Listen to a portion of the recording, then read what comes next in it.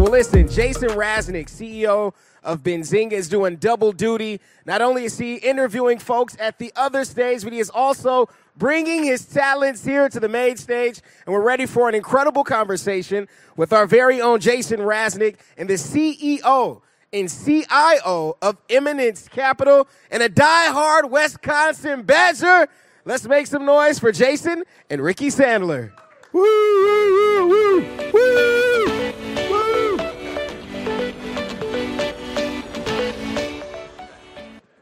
All right, you guys, I don't know if you know how big of a get this is to have Ricky Sandler here. I don't know if you know how successful he has been, but you do know. Okay, so I'll shut up. And he hates me saying this because what he just said backstage is who he is. He didn't want me to keep saying that. He's like, I'm a regular guy, and that's what he is. But a regular guy that, as a hedge fund, that has outperformed the market and one of the most successful hedge funds in the world. You put him in the likes of a Carl Icahn, same kind of terms, and this is Ricky Sandler from Eminence Capital. Welcome to the stage, and thank you for gracing us to the stage. I know how hard we worked to get you here, by the way, so thank you. Jason, thanks for that kind introduction. It was really over the top. But you know it's true. I mean, it is true. No, when people, they didn't believe me that he was here. Like, whatever. I mean, but he's here. So, but the thing that you're going to get today is a different perspective on investing in cannabis.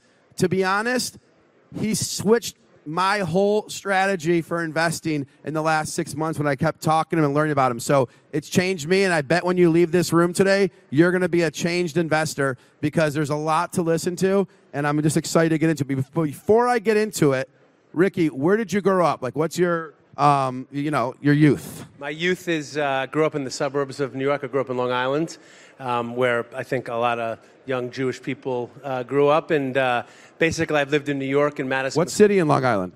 Woodmere, one of the 5 towns. Okay. And so you grew up in Woodmere, and then did you want to be a hedge fund manager? No, I didn't. I actually thought I was going to be a lawyer. I wanted to go to law school, and then I started talking to lawyers when I got a little older. Started talking to lawyers and how miserable that life was. So got it. And so then you're like, I want to go into finance. So what was your first job like out of college? Out of Wisconsin. I actually worked for a money manager, Morris Mark Asset Management. I was, back in the day, you could go to work right out of college for a hedge fund. I got lucky enough to do that, and it kind of set me on a path that's been incredible. So how did you, young Ricky Sandler, 22, 23 years old, start to gain credibility as a young money manager? So we left Morris Marks. I left with another young gentleman and started a hedge fund. We were 25 and 28 years old, kind of called it the MCI, Friends and Family Plan. We built credibility by building results and doing what we say, and it's been a long journey over the last 30 years.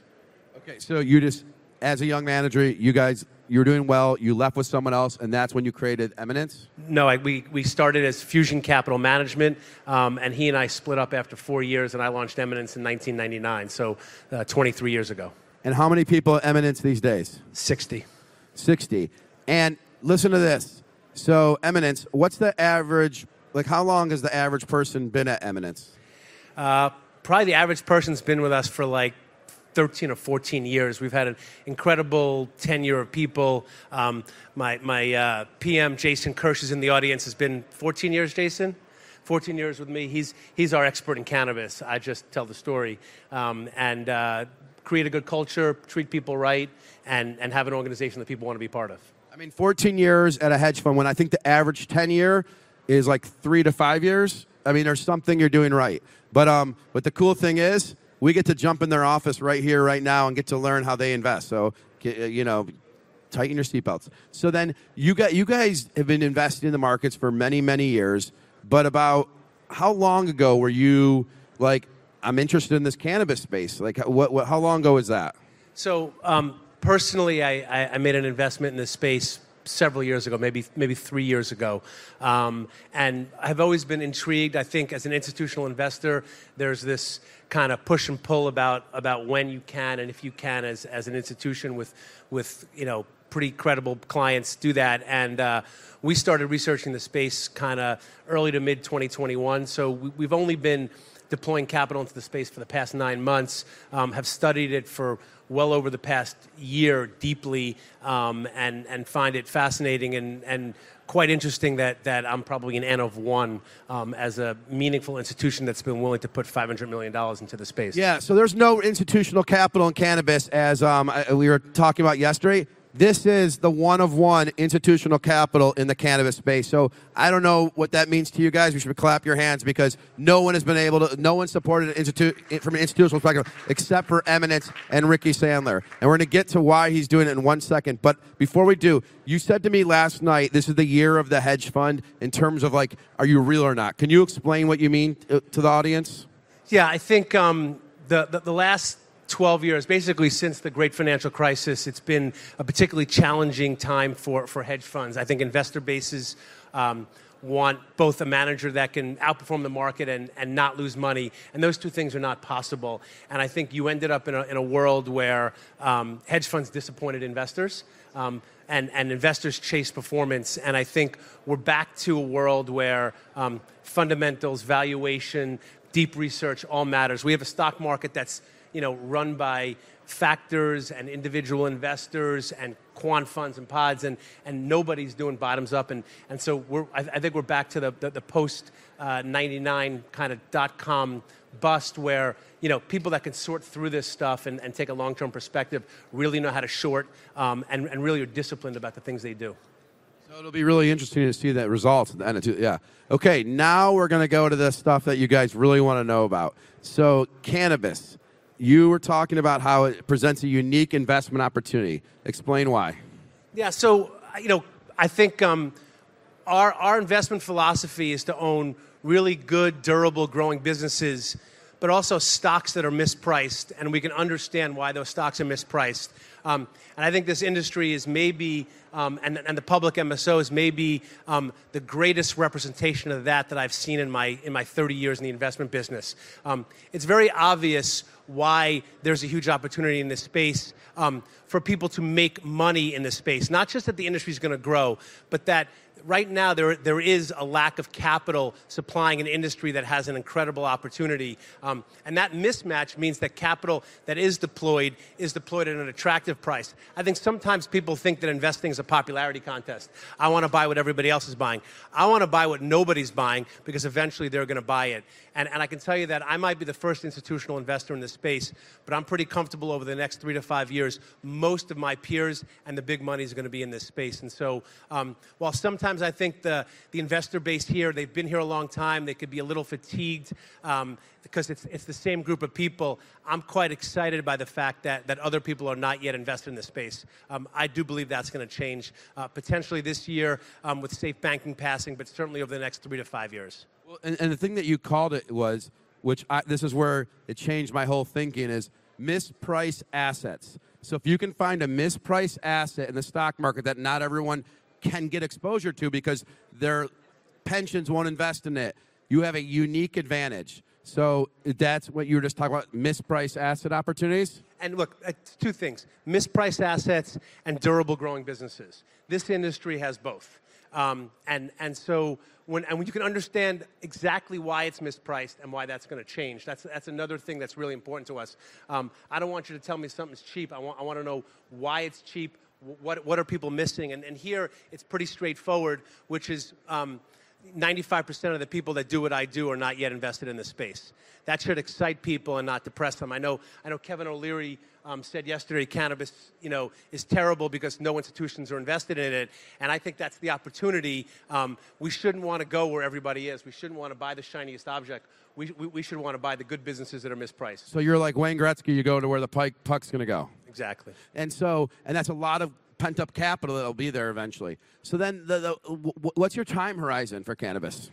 So look, I think we're long-term investors. I've been at this business for 23 years, and I'm a believer that if you think you're going to invest to try to make money over the next 6 months, that's probably a mistake investment. If you can make money over the next 3 to 5 years, those are the great investments.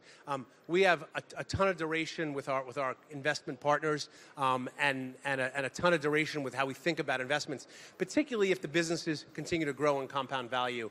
And that's where I think that the large MSOs are exceptionally well positioned, and frankly, in an industry that's is starved for capital, the people that have some of it are going to even do better. And I think that the tip of the spear is going to have to be those companies doing well, which will then create capital to recycle into the rest of the industry. So that leads me into the question where people want to know names. He said that leads into good companies. So can you name a few of the cannabis investments that are public that you're investing in?